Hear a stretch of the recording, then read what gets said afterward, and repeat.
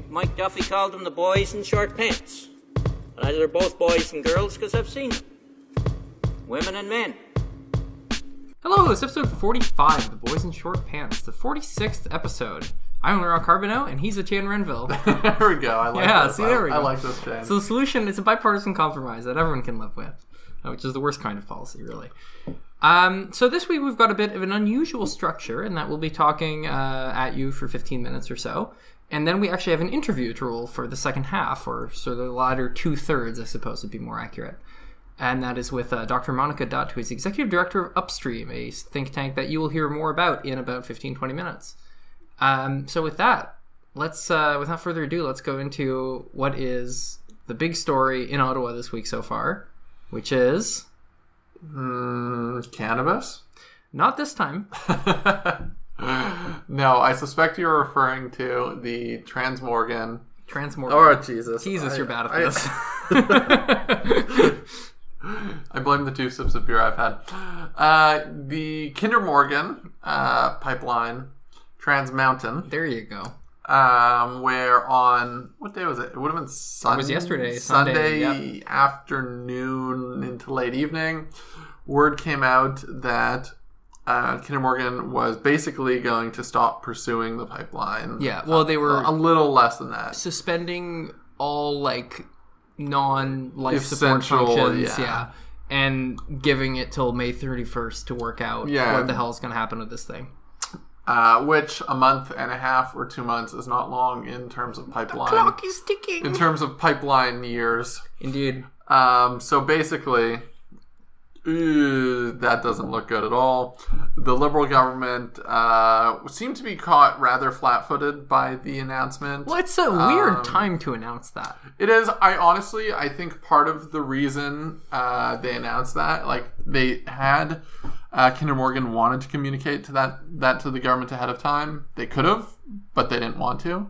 They wanted the government to be caught flat-footed. Because it just really likes a fire under them. Yeah, I mean, this happens all the time. It's sort of like the Bombardier approach. Every time Bombardier wants money, it threatens to lay off. we ran out of money. It threatens to lay off 500 people, and then the government responds. This is a hallmark of many large corporations, particularly in Quebec. It's a sort of corporate shock doctrine, if you will, Etienne.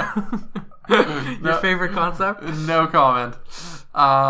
So I think, Kinder Morgan wanted to rattle some people in Ottawa, and I think they did. I would say that was achieved. Yes. I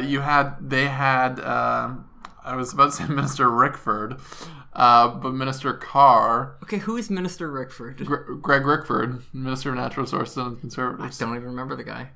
Yeah. Carry on. Carry on. But... How many ministers ago was that? The reason I'm giggling is because it's reminding me of a friend who said he sounded like his name always sounded like a dog was saying, and it would go... Rickford. Greg Rickford. But no, not Greg Rickford, Jim Carr. Jim Carr held a sort of hastily convened press conference in front of the carnage left by the Parliament Hill skating rink. It's pretty much gone by now. Yeah, I actually haven't walked on the hill, but it was all fenced off, so having the press conference in front of the fast fencing and the Centennial Flame, or whatever it's called... It is called that, yes. Yeah, and eternal, but it's not eternal. It's not. They turn it off once in a while. Weekly for maintenance. Yeah, it's kind of sad, actually. Really, I mean, they were clearly rattled. They were clearly flat-footed, and they're in a tough-as-hell position here, trying to arbitrate between BC and Alberta. Trudeau has done, or has tweeted, the pipeline will be built, sort of unequivocally. Yes. My favorite response to that has been people doing the SpongeBob repeating the thing back at you meme to that, which has been kind of amusing. You're not familiar with this one? No. Oh, it's a good one. Listeners will be familiar with it, and they will think it's funny. I think Paul Wells pointed out how awkward of a situation that puts Trudeau in, because the pipeline is unlikely to be built in the next, year and a half leading up to. The election. Leading up to, yes, that's what it leads up to. Leading up to my 30th birthday, actually. Yeah. And so awkward there. Even if, the BC government backs down, there's still going to be significant grassroots opposition. Oh, yeah. turning into a mess. And frankly, this is exactly what left-wing protesters want. Yeah. Well, I mean, can you blame them? They seem to have completely gotten their way on this. It's like, heavens, our plan has been completely successful. Whatever will we do? To put it on the record, as a Fort McMurray boy, I think it's very clear where I stand on this issue. Yeah. You just think it's good. Well, you're Mr. Like, we're gonna invent a freeze ray that will reverse global warming. So, like, I can see why you're not super like concerned about this. We're not going to get into those theories. You don't want to deny it, though. We're going to save the freeze ray conversation for episode 50, maybe. Yeah, just contract some Bond villains to. Yes. Yeah. So I mean, I hate all of this. I just wish the damn pipeline could be built. And, I mean, if the RCMP needs to start cracking down, the RCMP needs to start cracking down. That's sort of my take. I note the headline today that said a judge was recommending charges against Elizabeth May, was advising that they should be charged criminally as opposed to civilly, which I thought was I mean, look, like interesting. I think people who are perfectly aware when they do civil disobedience actions that carries the risk of prosecution, and that's kind of the point. Like, I don't think that's going to be like news to anyone. The whole point is that you sort of protest a law that you feel, or an action that you feel, like it's like the salt march. I mean, okay, I'm not to compare pipeline protesters to Gandhi, but just for the sake of like, you know, people might not like that, but like the salt march was like deliberately breaking a law to prove a point. I think that's basically, you know. That's the point of civil disobedience. I'm trying to remember. I should know this, but do MPs have any prohibitions on being able to serve while facing, if found guilty of a crime, of a federal crime? And that is a really good Senators question. do. Yeah. I don't know. I suspect MPs don't because they're elected and not appointed. Yeah. That's sort of what I was thinking. I was trying to think whether or not it would put her MPship in jeopardy. But I don't think it will. I honestly don't know off the top of my head. I'm not sure. I don't think so. Well, good for her. I mean, that would be really something for parliamentary careers. Be the first Green MP elected, and then also the first to be expelled for being convicted of a crime. So yeah, to touch on Elizabeth May recently, one of the clips I saw on YouTube, not on YouTube. I'm not looking at YouTube videos on Twitter. Who watches videos on YouTube? Was her talking about refining in Canada. Oh, God. Okay, this is I'm just going to give my 10-second take on refining in Canada. Hit me. If oil companies thought that it would make them money to refine oil in Canada, they would. Okay, let me push back in in Elizabeth May. I'm gonna before you do that, I'm gonna stop you right there and say, following the laws of comparative advantage, if you would not find a greater rate of return elsewhere, you would invest in oil refineries in Canada. But because there are higher rates of return elsewhere, they don't. Yes. There you go. Well, okay. Etienne explained this to myself and you. So let me carry this argument even further and add in some more pertinent information. One, oil refineries exist in various places in the world that are currently under capacity. Yes. Perhaps most notably in Texas, because the Texas oil industry ain't a booming these days. No, indeed. And this is the logic behind, not Trans Mountain, God damn it, I hate Keystone XL. Yes, I mango pipeline names like no other. Jesus, if there's one thing I thought you'd be able to get the names right for. I was weaned on pipelines, and yet I can never get the names right. So weaned is like taken away from, right? Yeah, but raised on pipe, like no. Well, weaned means no. It's like weaned? As a child, you were weaned on milk. Just carry on. So as a child, I was weaned on pipelines. What I was saying. Okay, well, I'm not still weaned on. I'm not in Fort McMurray. I'm not presently being weaned. We're gonna get so many pedantic comments about this. And the other thing to say is, what is the lifetime? I would love to just point blank ask Elizabeth May this question. What is the lifespan of an oil refinery? And at what point would she the country to be carbon neutral. Yeah, I think that's a perfectly reasonable question. You do not construct a multi-billion-dollar oil refinery with a lifespan of like 30 odd years to try and cut off fossil fuels in 5. Like, it's so stupid. Beyond the sort of economic weirdness and long-term, to touch more on the ecological long-term weirdnesses, it's bizarre for me, the Green Party, to say what we really hate is exporting oil. What we really want is to burn it here. And it's burn it, it's refine it. Whatever, right? So that it can get burned elsewhere. Like, you're not actually changing the carbon math in that case, really. No, which is weird. Well, okay, so what Elizabeth May's position is that it somehow prevents the pipeline from going to the coast. Okay, so for her it's a tanker safety question, not an emissions question? That seems to be the argument she makes. Okay. That if you build the refinery in Alberta, because NIMBYism is a hell of a thing, we're not going to need the pipeline. But I still don't understand how that resolves the barrels of oil to market question. Yeah. Okay, so for me, I think the actual principled thing here, if you're serious about climate or carbon emissions, is that you don't build the pipeline. I mean, just if you took this seriously, if you were this is But here, okay, let me point this out though.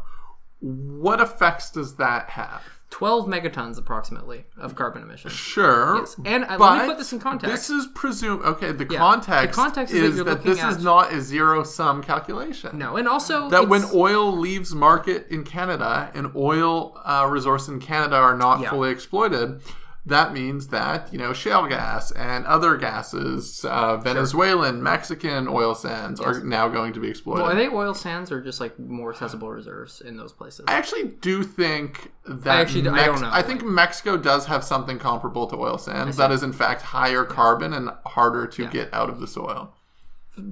Coming back to the emissions question for a second, I agree that there's a substitution effect that you can talk about, and I think that requires sort of concerted global action to deal with. Obviously, it's tough. I think anyone alive would tell you that concerted global action on climate change in a serious way is very difficult, and we are definitely still figuring that out, to put it as optimistically as I think it is humanly possible to put it.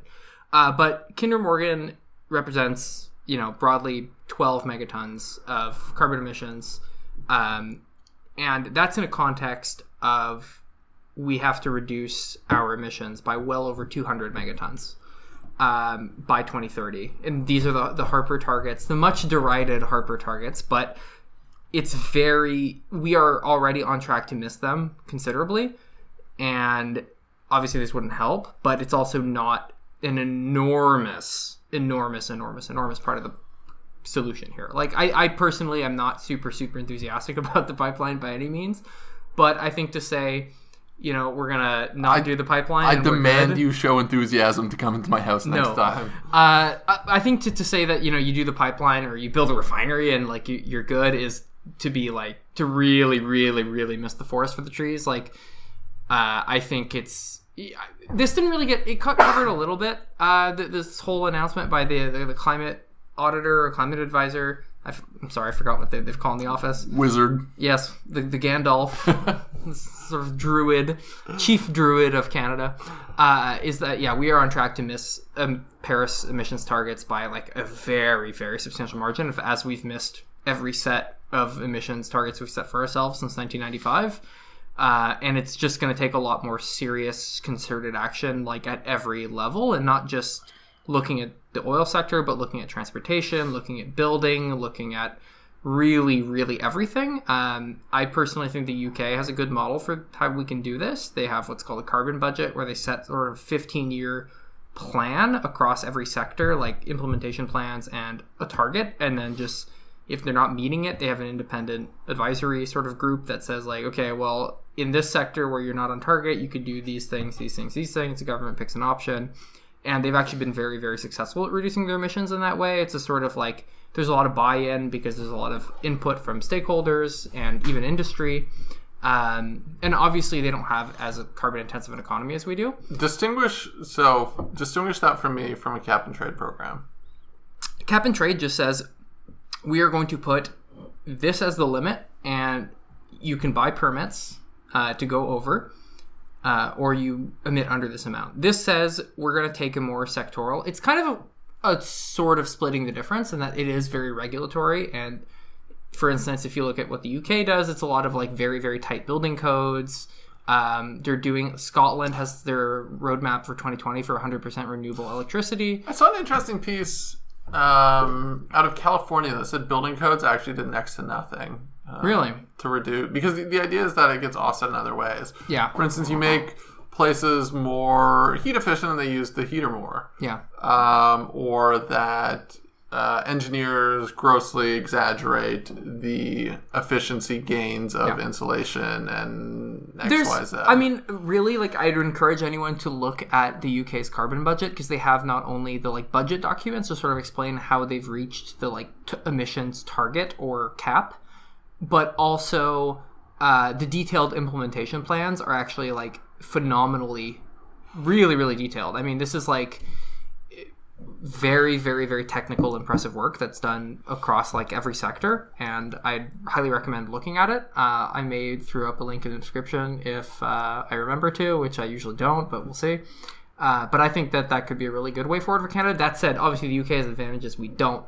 They don't have as carbon intensive an economy. They don't have as cold winters. They're not as big. They're not as spread out. They don't have oil sands. So there's a lot of factors there that work in their favor. But in terms of like an overall approach to managing how we do carbon emissions, like Paul Wells, you mentioned, had that piece, and he talked about where emissions plans have been successful. It's where they're detailed, where they're clear about their targets, where they're clear about their implementation, where they have a clear timeline, and there's serious political buy-in and stakeholder input into getting it done. And that's what works.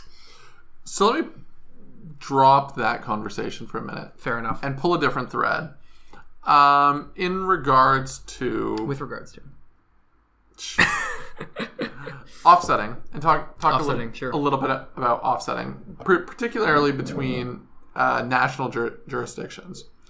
One of the arguments in Canada against LNG... Liquefied natural gas. Yes. Anyone not paying attention? Yes, LNG is one of the other areas, the other debates that's happening in Canada and sort of the energy sector right now. And even the NDP have bought in, even the BC NDP, Horgan's government, who's blocking the pipelines to the best of his ability, has bought into the LNG formula for the coast of British Columbia. There's obviously different transport differences between LNG and oil, bitumen. Yeah. But strictly in terms of carbon emissions, the people on the green side point out, how can you say you're committed to natural resort or to climate change initiatives and sort of capping carbon emissions when you're going to approve an LNG plant that, produces X amount of emissions? Good question. One of the arguments, and I think this is important to keep in mind, that the world is globalized and that the LNG... look at Copernicus over here. That the sun is, or that the earth is round, and this isn't going off the edge of the earth. And then it's going to China. It's being used to fuel liquefied natural gas, being a cleaner form of fuel than coal and some of these other forms being used. And it's being used to displace other dirtier fuels. So, I mean, the greenhouse gas emissions gain or net benefit, the reduction, is being displaced nationally, but globally, it behooves everyone. It's like, but it's going to create a boost within Canadian borders, so that's the numbers we're going to use. I think it is really, really always worth looking at downstream emissions, and as you say, sort of like, what is the actual downstream effect of what we're going to do if we extract this next barrel of oil. This is sending really mixed signals with our interview later today. Yeah, yes. But yeah, no, I agree that it's always worth being thoughtful about, like, will this actually lower global emissions? Like, lowering Canadian initiatives is important and a target we use because that's the one that we have the most impact on and, like, is the most easy for governments to focus on. But you're right. Like, I think that is a serious concern.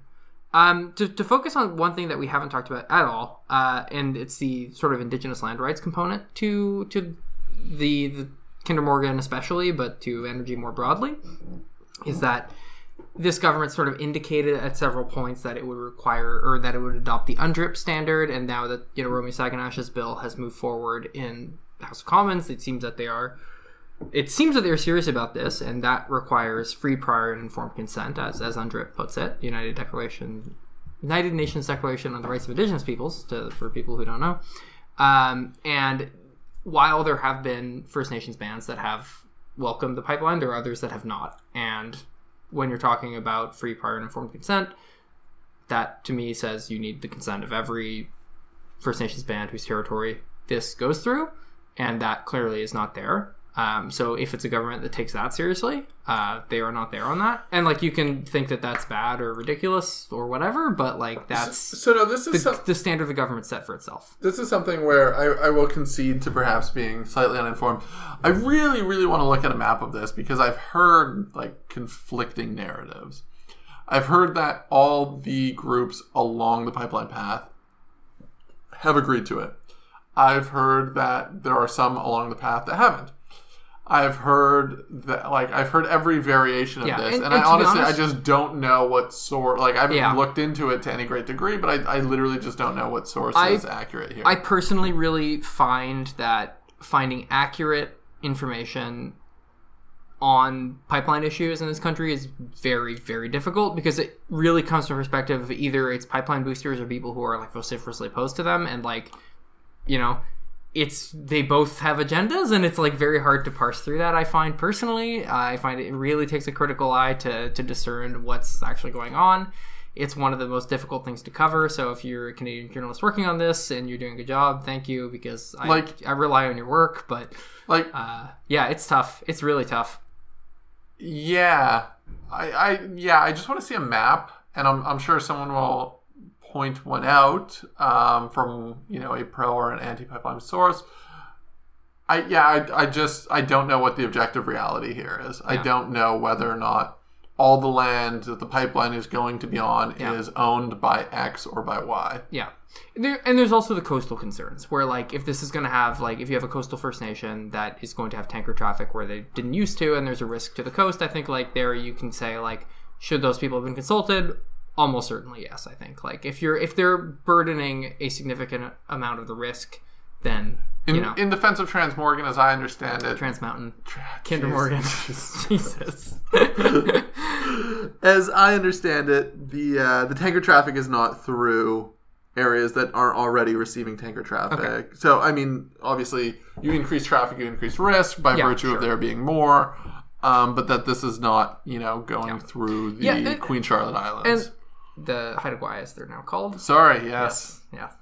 But like, fundamentally, the question of risk, I think, is an important one, because Alberta is saying our economy relies on petroleum and on bitumen, which I think is like fair. I think obviously there is a lot of extractive activity in Alberta, and their economy kind of revolves around it in significant ways. But the risk for spills, for leaks, for shipwrecks is all on BC. So I think BC is like, well, like, okay, unless it leaks between Fort McMurray and the Rockies. I would bet you. So this, I saw a map of the other day, and it showed all the pipelines in Canada. And like, I would bet you Alberta per province, I mean, without a doubt, has more pipelines than any other province. But you also see the benefit. But also has perhaps more pipelines than many other ones. Yeah, no, I don't doubt that. But on the other hand, you see the benefits. Sorry, than most other ones combined. Yeah. And I'd believe that. But I just think like, it's a different question when you are shouldering the risk but not really seeing the gains. Yes, there is a sort of diffuse, like, oh, you get some back through equalization. BC doesn't. And you get it back through the Canada Health and Social transfers, through income taxes of people who live in Alberta whose high incomes are due to, in part, the extractive sector. Sure, okay. But like, it's diffuse compared to the like very, very, very tangible benefits Alberta gets for being the center of extraction in Canada. Tough. Well, that's Alberta's approach, and tough. Kinder Morgan is on hold now, so that approach has not worked well so far. I mean, one of the things we could also discuss if we were to belabor this conversation even further, although I'm sure somewhere Andrew Leach is rolling over in his professorial swivel chair over some of the things we've undoubtedly messed up on this conversation, is the concept of social license and whether or not social license was a waste of time. Well, I mean, clearly not. In the sense that... Clearly not what it Well, and that not getting it has proved No, very, but very harmful. Notley's attempts to get Oh, social I license. see. Well, I think she really took a my way or highway approach with BC, and that did not work out. Yeah, but there was no other approach.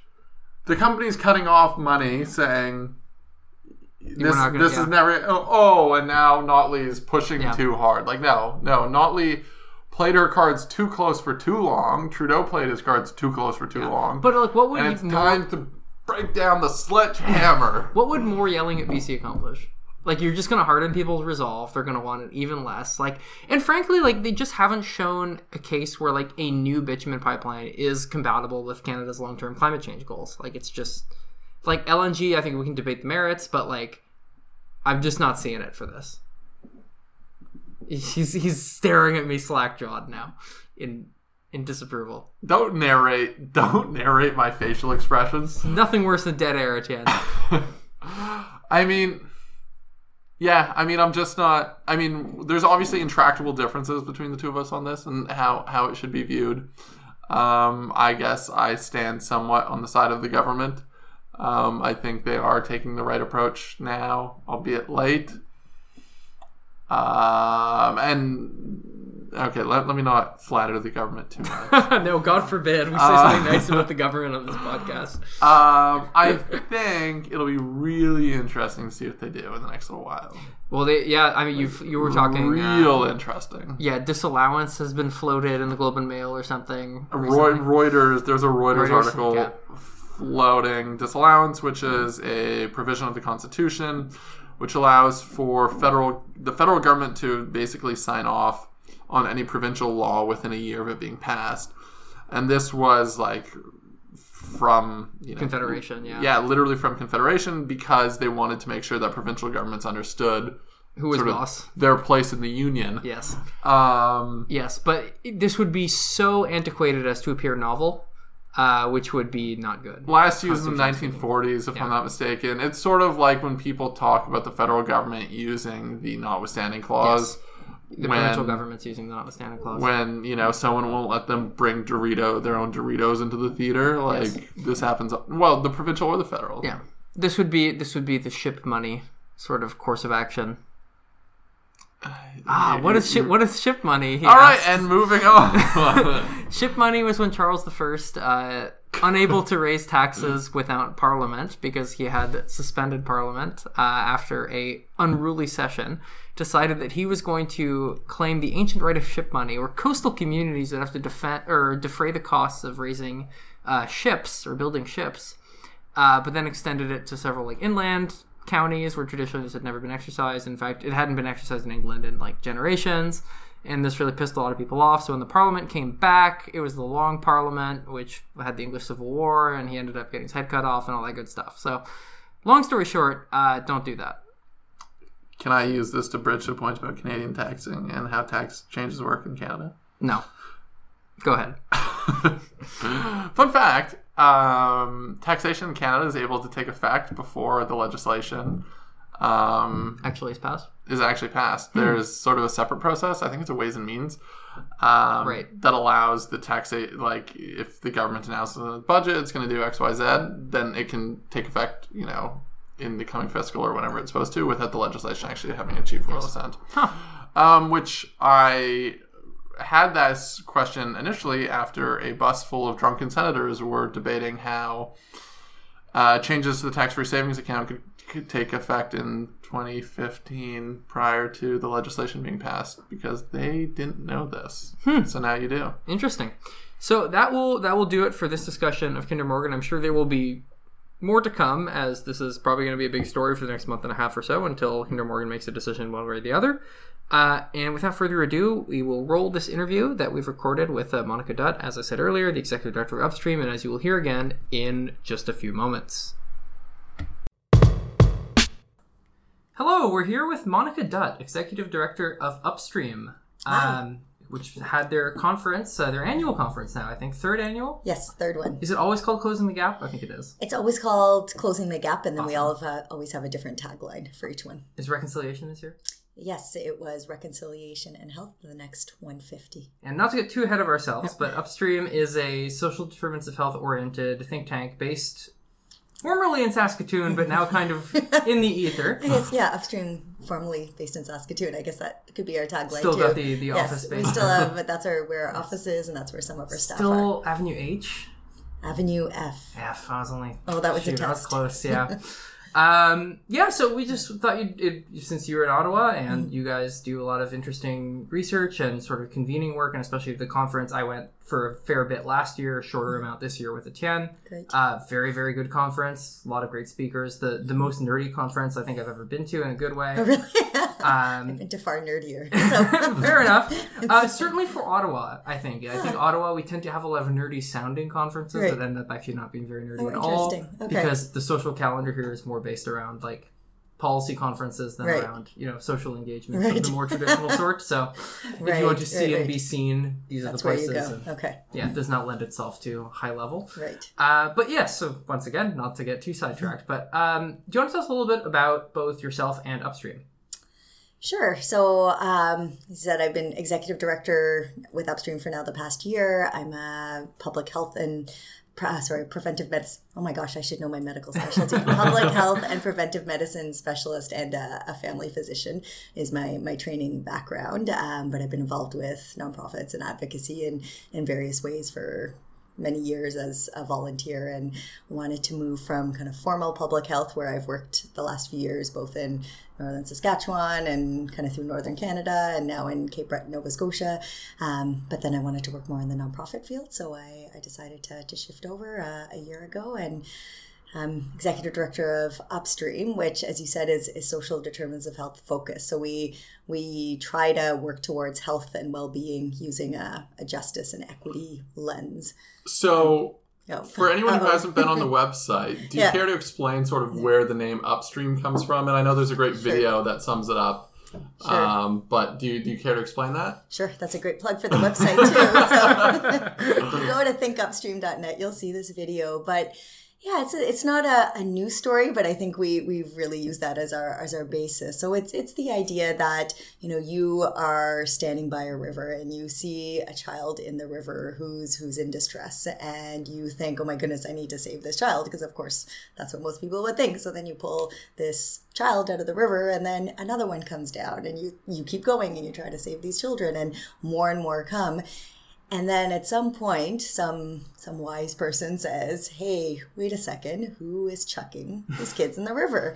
And so the idea is that you got to go upriver to prevent these children from being in the river. And so that's kind of the philosophy of Upstream, that when you look at health in particular, things like heart disease, diabetes, mental illness, all kinds of different health conditions, if you trace back, you can often see that they are connected to things like lack of housing or lack of a decent income or food insecurity, and even more deeply than that, which kind of led to this conference, when you look at factors like colonialism and racism and some of the very deep causes, those connect very much to our health. So we need to go upriver, we need to look at policies that will change those conditions in order to help prevent the kids in the river or the health conditions that come later.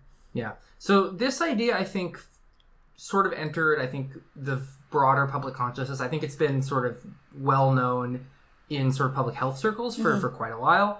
But I think the most, the biggest sort of stage it's gotten in recent years was Wilkinson and Pickett's book, The Spirit Level, which sort of talked about the sort of health impacts of inequality specifically. And I know that book sort of had its criticism, but it did at least really bring this idea to a broader kind of audience. So how have you guys found, as a think tank dedicated sort of more to public education than I think to research? Is that fair to say? We've had a mix. So we've had kind of the outreach piece, which has been things like this conference, things like supporting community events in Saskatoon and now in other places, things like supporting community groups to take on some of this work, supporting students to take on some of this work. The research piece has definitely been part of it. So we've worked with, again, because we started in Saskatchewan, we did work with the Saskatoon Health Region around looking at at how municipal policies that were being developed impacted health. We've been involved in a number of different campaigns and a lot around kind of income and poverty. So poverty costs analysis, which is essentially looking at, because we're not addressing poverty effectively, how much does it cost from an economic sense, which is often an argument that sways a lot of people. And we were very involved in living wage work because decent income is one of the biggest determinants of health. So yeah, we've had a range of different things. And then our storytelling piece has been kind of a whole range of different mediums that we use, from blogs to podcasts to, I've been told I need to say on this podcast to try to steal some of your listeners that we also have a podcast.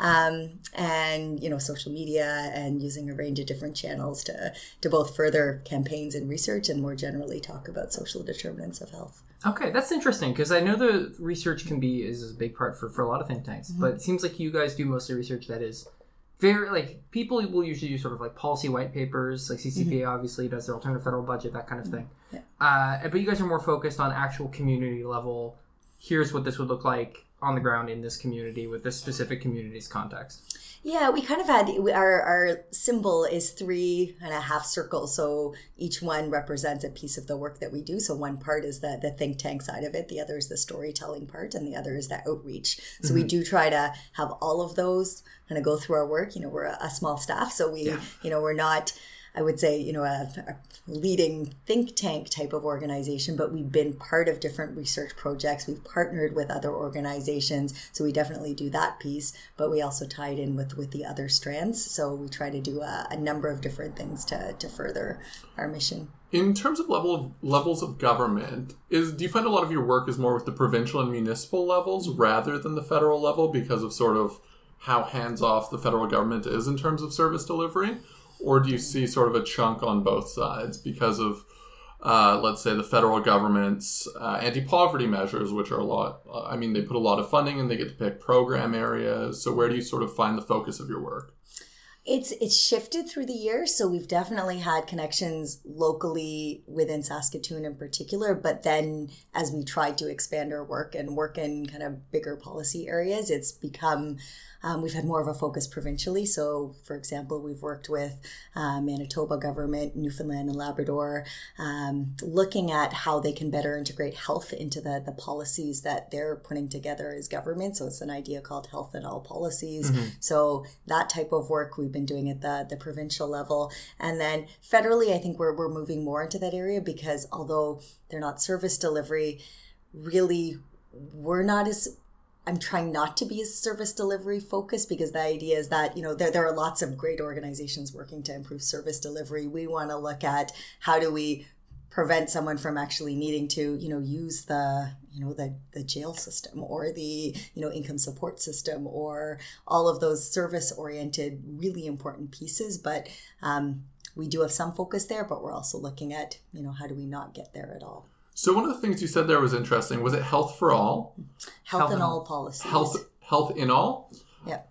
Which sort of reminds me a lot of the GBA Plus, gender-based analysis, that the federal government has now been using for many years to examine all of their policies with a gender... Based analysis plus. Well, no, I was going to say gender, right? Income, the plus becomes a lot of things. Yes. But health has never been one of the things that I've heard referred to as part of the plus there. Yeah. So obviously a lot of different policy areas touch upon health. Is that sort of something that is being done successfully at other levels? Like are provincial governments sort of taking that up and doing analysis from a health perspective, are you finding?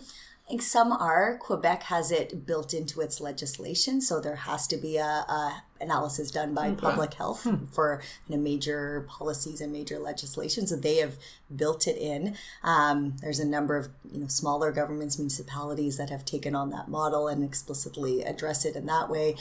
I think Quebec might be the only province that is explicitly said we are taking a health in all policies approach, but my world before this was the public health world, and often public health is involved in that analysis even if they don't have this term that they use. So like in Manitoba they have a kind of cabinet of representatives from different ministries, and that they do look at the impact across all their ministries from a health perspective. So there's different ways to do it. A health in all policies is kind of a neat catchphrase. It can be done in different ways through legislation or through, just saying this is how we're going to do our work.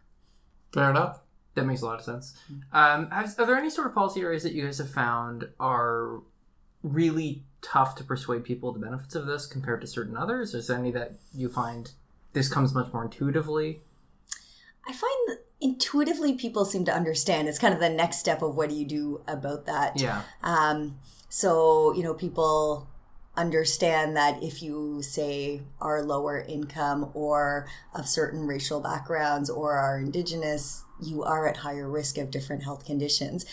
And then the difference is, why is that? And so it depends. If you take a very individual perspective, you tend to blame the individual and say, well, you were doing this, you're not working hard enough, you dropped out of school, those types of things. Whereas if you take a determinants of health perspective, then you're saying, why is it that certain groups may be more likely to be single mothers or to not finish high school? And it's much bigger than just someone not trying hard enough. So that's, I think, the big jump that needs to be made, moving beyond just, even as a physician, we tend to look individually. You need to stop smoking. You need to exercise, which is true. They don't hurt. We do, And I talk to, patients individually all the time, but I know that is relatively ineffective compared to a policy that will affect a broad group of people to never start smoking in the first place. Well, I think as a society, too, we just have a very deeply baked in notion of not necessarily like a just world, but at least vaguely meritocratic outcomes. That outcomes are correlated to individual effort and talent, and often in the realm of health, that is like the evidence. I think it's like the top 3 determinants of health that correlate most precisely with poor health outcomes are income, early childhood education, and I can't remember the third one. Is it employment? I'd say. Yeah. But it's very striking how clear that correlation is when you look at it, even across different countries. But I think we just don't have the vocabulary to really reckon with that kind of fact.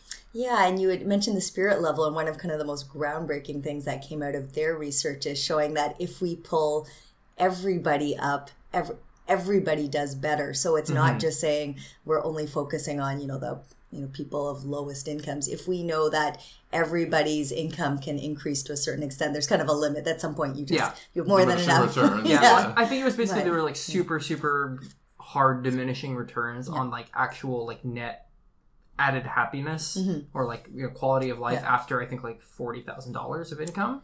Yeah, there's a gradient. So at each level of income, as you go up, your health is slightly better than kind of the level before you. So we know that even if you're at, say, 80,000, your health is likely not going to be as good as 100,000. Sure. And there's always individual examples to contradict that. But at a broad level, it helps all of us if we all are doing better. Yeah, that makes, a ton of sense.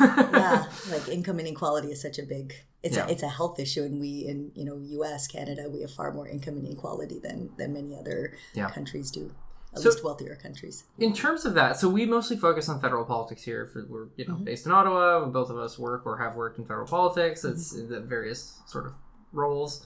What do you think the federal government could be doing now, in the next budget to really advance kind of a social determinants of health approach in its, social policy?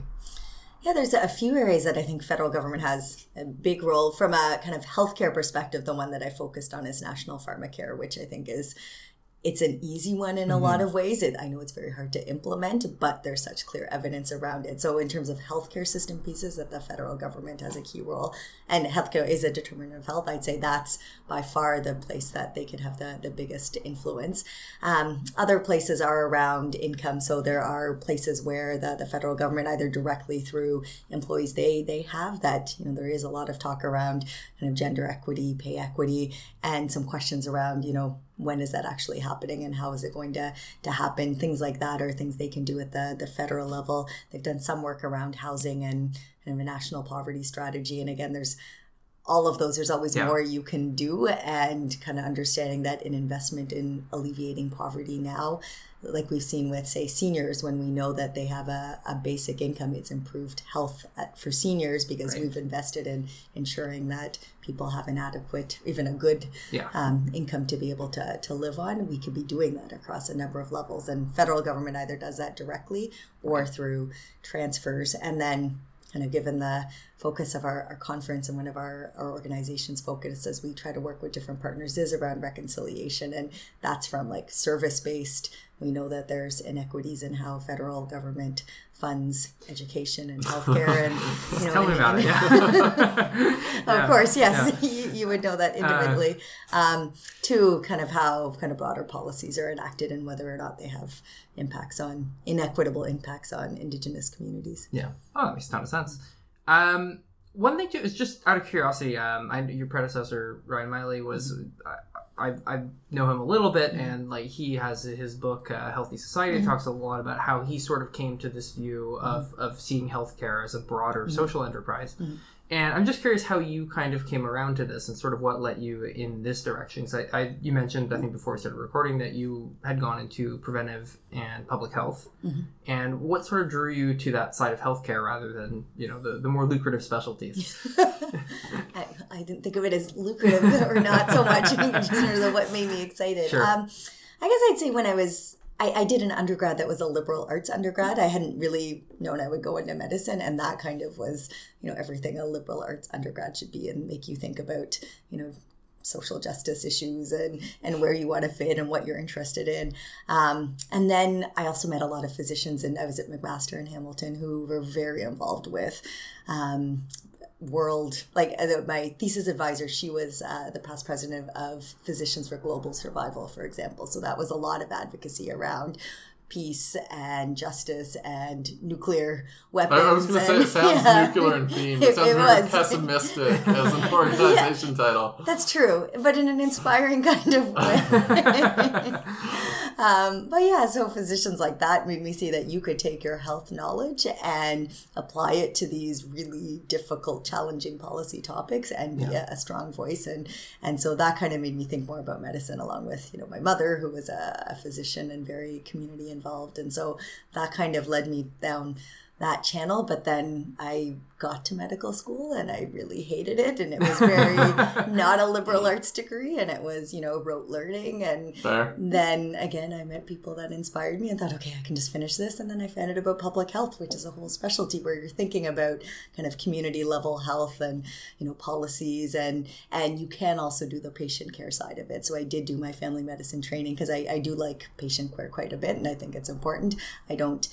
If you're really trying to make broader health improvements, it's not going to fix things at a broader level, but it's still essential. So I wanted to do both. So I do a little bit of family medicine, but mainly it's this community advocacy policy role, whether I was in formal public health and now with Upstream. Okay.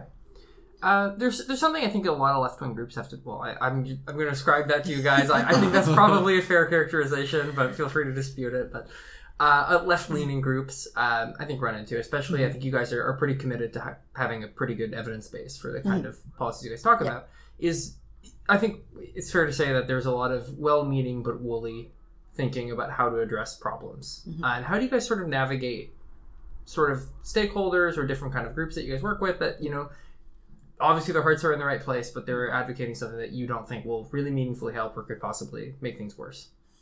I think the evidence is always a key part of it. It doesn't always sway people, but for health in particular, there is so much there right now about how lower income is connected with all these different health conditions, about how your race is connected with race, which is a social construct. But we know that if you are Black or if you are Indigenous, you're more likely to have poorer health. So taking that type of evidence, I think, really helps. I do try not to use left and right so much, because I think, coming also from my public health background, you end up with all kinds of partners. So say with living wage work, you can end up with all kinds of business partners. You can end up with government partners. Pharmacare, again, it makes business sense. So you end up with, the Board of Trade signing on to your work and things like that. So I think in every issue, you can usually find some angle, either economic or moral sometimes, or health related, because people get that. Like the campaigns around shutting down coal-powered electricity plants, health was a major factor in that, because you can understand that you're more likely to end up in the ER with an asthma attack, or it was connected to heart attacks, respiratory conditions.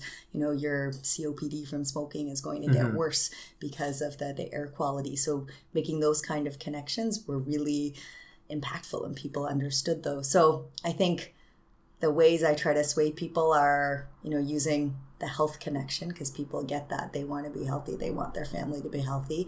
I think using stories is really helpful. I often, without names, talk about my patients, because every day I see people who, their issue is the health condition in front of me, but then they start talking about their work 12-hour shifts in the call center where they can't take a break to pee, much less go for a walk. Or I just said pee on a podcast. We've said much worse. Or, they can't support their kid to participate in the simplest of activities, or even not so like hockey, things like that are big sports where I'm thinking of hockey. Yeah, the costs of things that you can't support your child to do that will help them be healthy. That's what they talk about. And so the patient stories, the evidence, and then just trying to find a way to connect it to whatever perspective of the person you're talking to. So I guess this becomes my question. In your response, you indicated maybe a dozen different policy areas that this covers, everything from what would presumably be tax credits or affordability of sports for kids to power, electrical generation to, take your pick. You really covered a lot of different topic areas. Yeah. How do you sort of, not narrow your focus, but how do you define your focus within these? Because you obviously, being a small organization, can't necessarily cover and build expertise on each of these issues. And these issues occur at every level of government. So what are sort of maybe the issues that you focus on of that grab bag most prominently, and sort of how do you decide those ones? Yeah, so we do talk generally to try to make that just general connection that everything is connected to health, which, as you just described, that it is. Every policy is connected to health, but definitely we do need to focus because, one, we're a small organization. Two, you want to show that you've made a change somewhere. So I mentioned we have done a lot of work around income in particular, just knowing that is one of the biggest determinants of health. So that's been a focus of a lot of our previous work, the health and all policies work. I guess, there's always a range of reasons why you choose a topic. So one, kind of where the evidence is, what are some hot topics? What are the policy windows that you think you can actually accomplish something? So I'd say going forward, some of the areas we're going to focus on, it's continuing the income policy discussion, but the idea of, we talk a lot about a living wage, but we want to really talk about, what does it mean to be healthy with a wage? So, basic income, often it is the basic, living wage is still pretty basic. It's not necessarily being healthy. So we've done some work around that to show, what would that look like with all the different supports to be able to support you in a way that you actually are able to enjoy your life in addition to just getting by. We've made reconciliation a focus because we think that it is one of the biggest health issues facing Canada. So through this conference, through some of our partnerships that we've made now, that we want to look at what does social determinants of health look like with more of an Indigenous lens when you're looking at land-based connections, and that's very much drawing on who can we work with and whose work can we actually support, being an organization that's more of an outsider, but we want to support others' work. But yeah, we pick a few areas. So right now and kind of going forward, it is more kind of the income side, the reconciliation side. We'll continue our health and all policies work and working with governments at different levels that are interested in implementing that, and we can work with them around that. And then using our storytelling to kind of supplement all of that.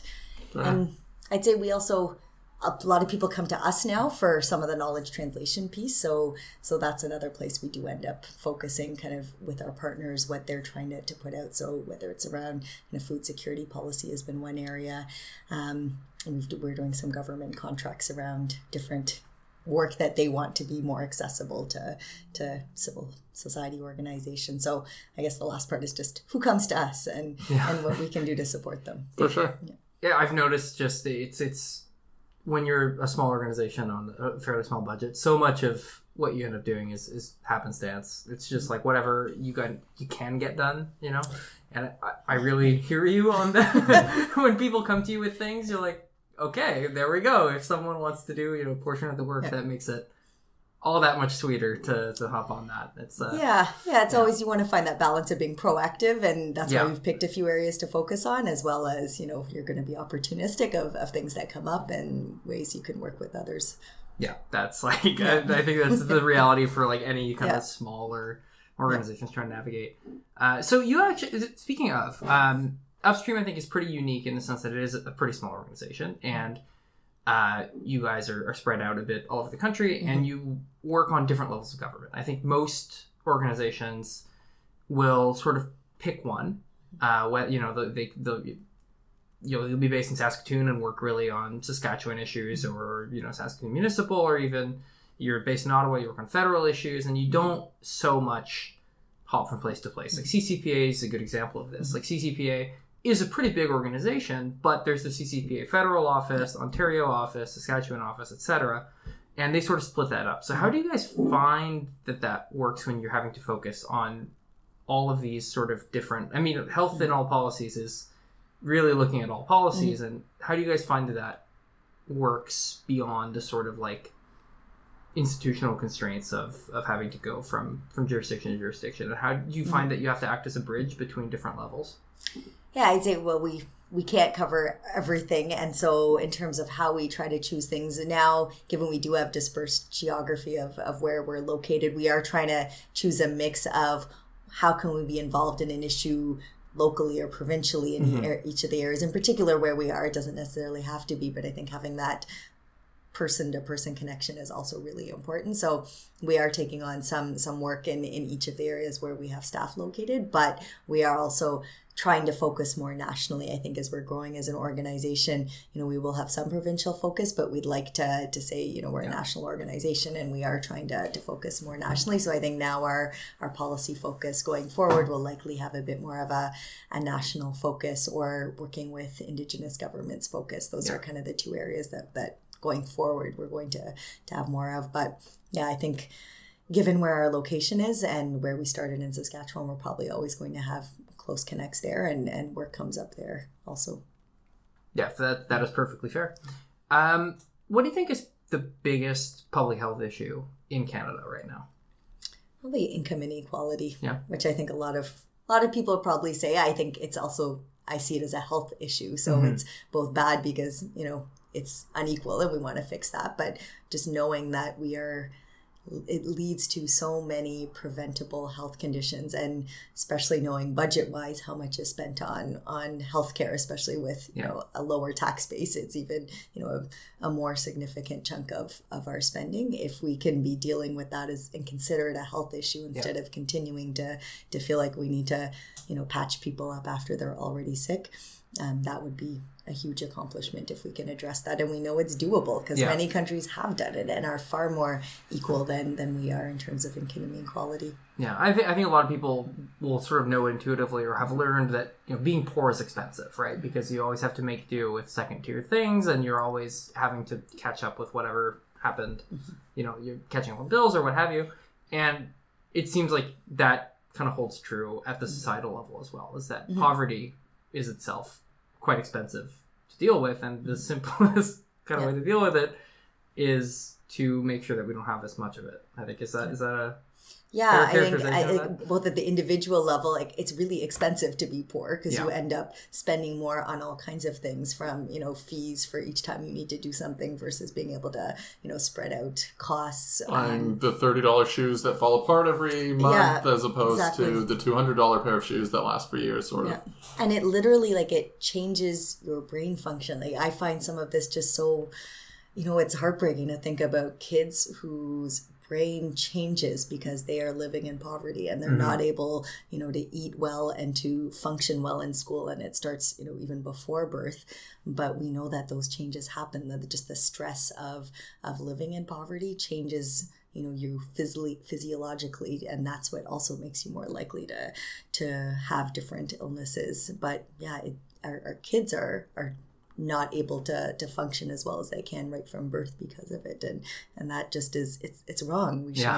We shouldn't have that, and we do. So you've been running Upstream for about a year now, as you mentioned. What do you think you're most proud of having accomplished in that time? Oh goodness, it's always hard to talk about yourself. It's like a job interview question. It really is. I've tended to take on I was past chair now of an organization called Canadian Doctors for Medicare, and now Upstream, kind of taking on something. It sounds like you guys were incredibly successful. We have Medicare, mission accomplished.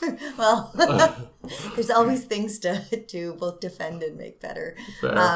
But I think, one thing is, taking on something after both organizations were founded by, very well-known, charismatic, inspirational kind of people. So you're following in the footsteps of someone who's, built something, and that's, challenging. So I'd say accomplishment is that, we're still here. We're still known. I think we've continued to build up our reputation.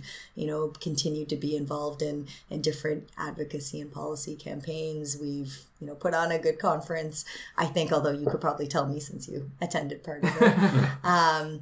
So I think that's one piece of it. And, on a, smaller level, I think coming into an organization and wanting to keep the staff going and together and excited, especially as we're in different places. We've hired someone new, so we're trying to expand and grow. And so I think that's an accomplishment too. And yeah, just building on what was there before and now feeling much more comfortable in the role and feeling like now we can continue to grow because we've gone past this hard transition phase of people leaving because of various reasons and then, starting with new people. You guys are probably the organization I can think of that has the most people leave because they've been elected to office.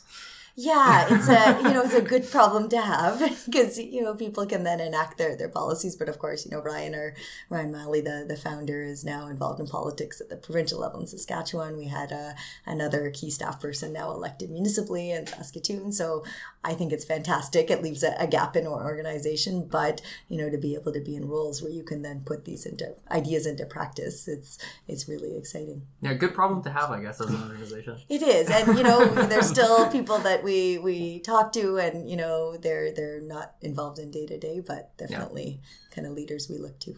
So what is the next thing for you guys, like in the coming year? Like you mentioned reconciliation, so I mentioned that will continue to be a priority, but what does that sort of look like in concrete terms?